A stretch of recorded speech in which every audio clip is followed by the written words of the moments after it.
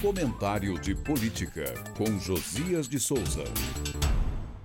A ex-Odebrecht, hoje rebatizada de Novo Honor, pediu e obteve do ministro do Supremo Dias Toffoli liminar que suspende o pagamento à União da multa referente ao acordo de leniência firmado pela empresa no âmbito da falecida Lava Jato, coisa de 6,7 bilhões de reais, que seriam pagos ao longo de 2 décadas.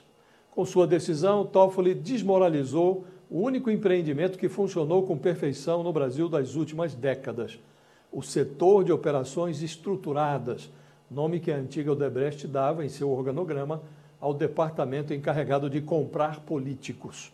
Digam o que disserem da ex-Odebrecht, não se pode deixar de admirar a sua organização.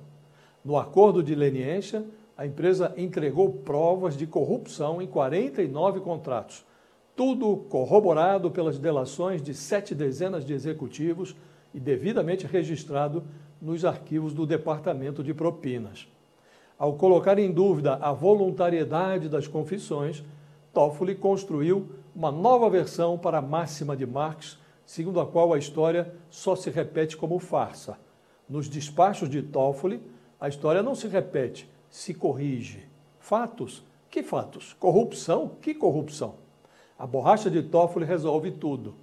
Ele já havia anulado todas as provas obtidas por meio do acordo de leniência da ex-Odebrecht.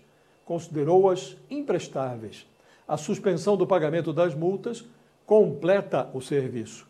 Toffoli fizera o mesmo com a JIF, suspendendo multa de 10,3 bilhões de reais.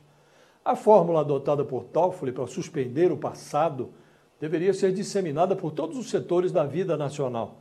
Não faz sentido, por exemplo, que o brasileiro continue submetido à memória angustiante dos 7-1 na Copa de 2014. Com uma liminar, Toffoli poderia enviar os alemães para casa, humilhados, sem a taça. Não precisaria nem atender ao pedido da CBF para declarar o Brasil ganhador da Copa. Bastaria suspender liminarmente as dores do 7-1. Eu falo direto de Brasília para o podcast do Jornal da Gazeta.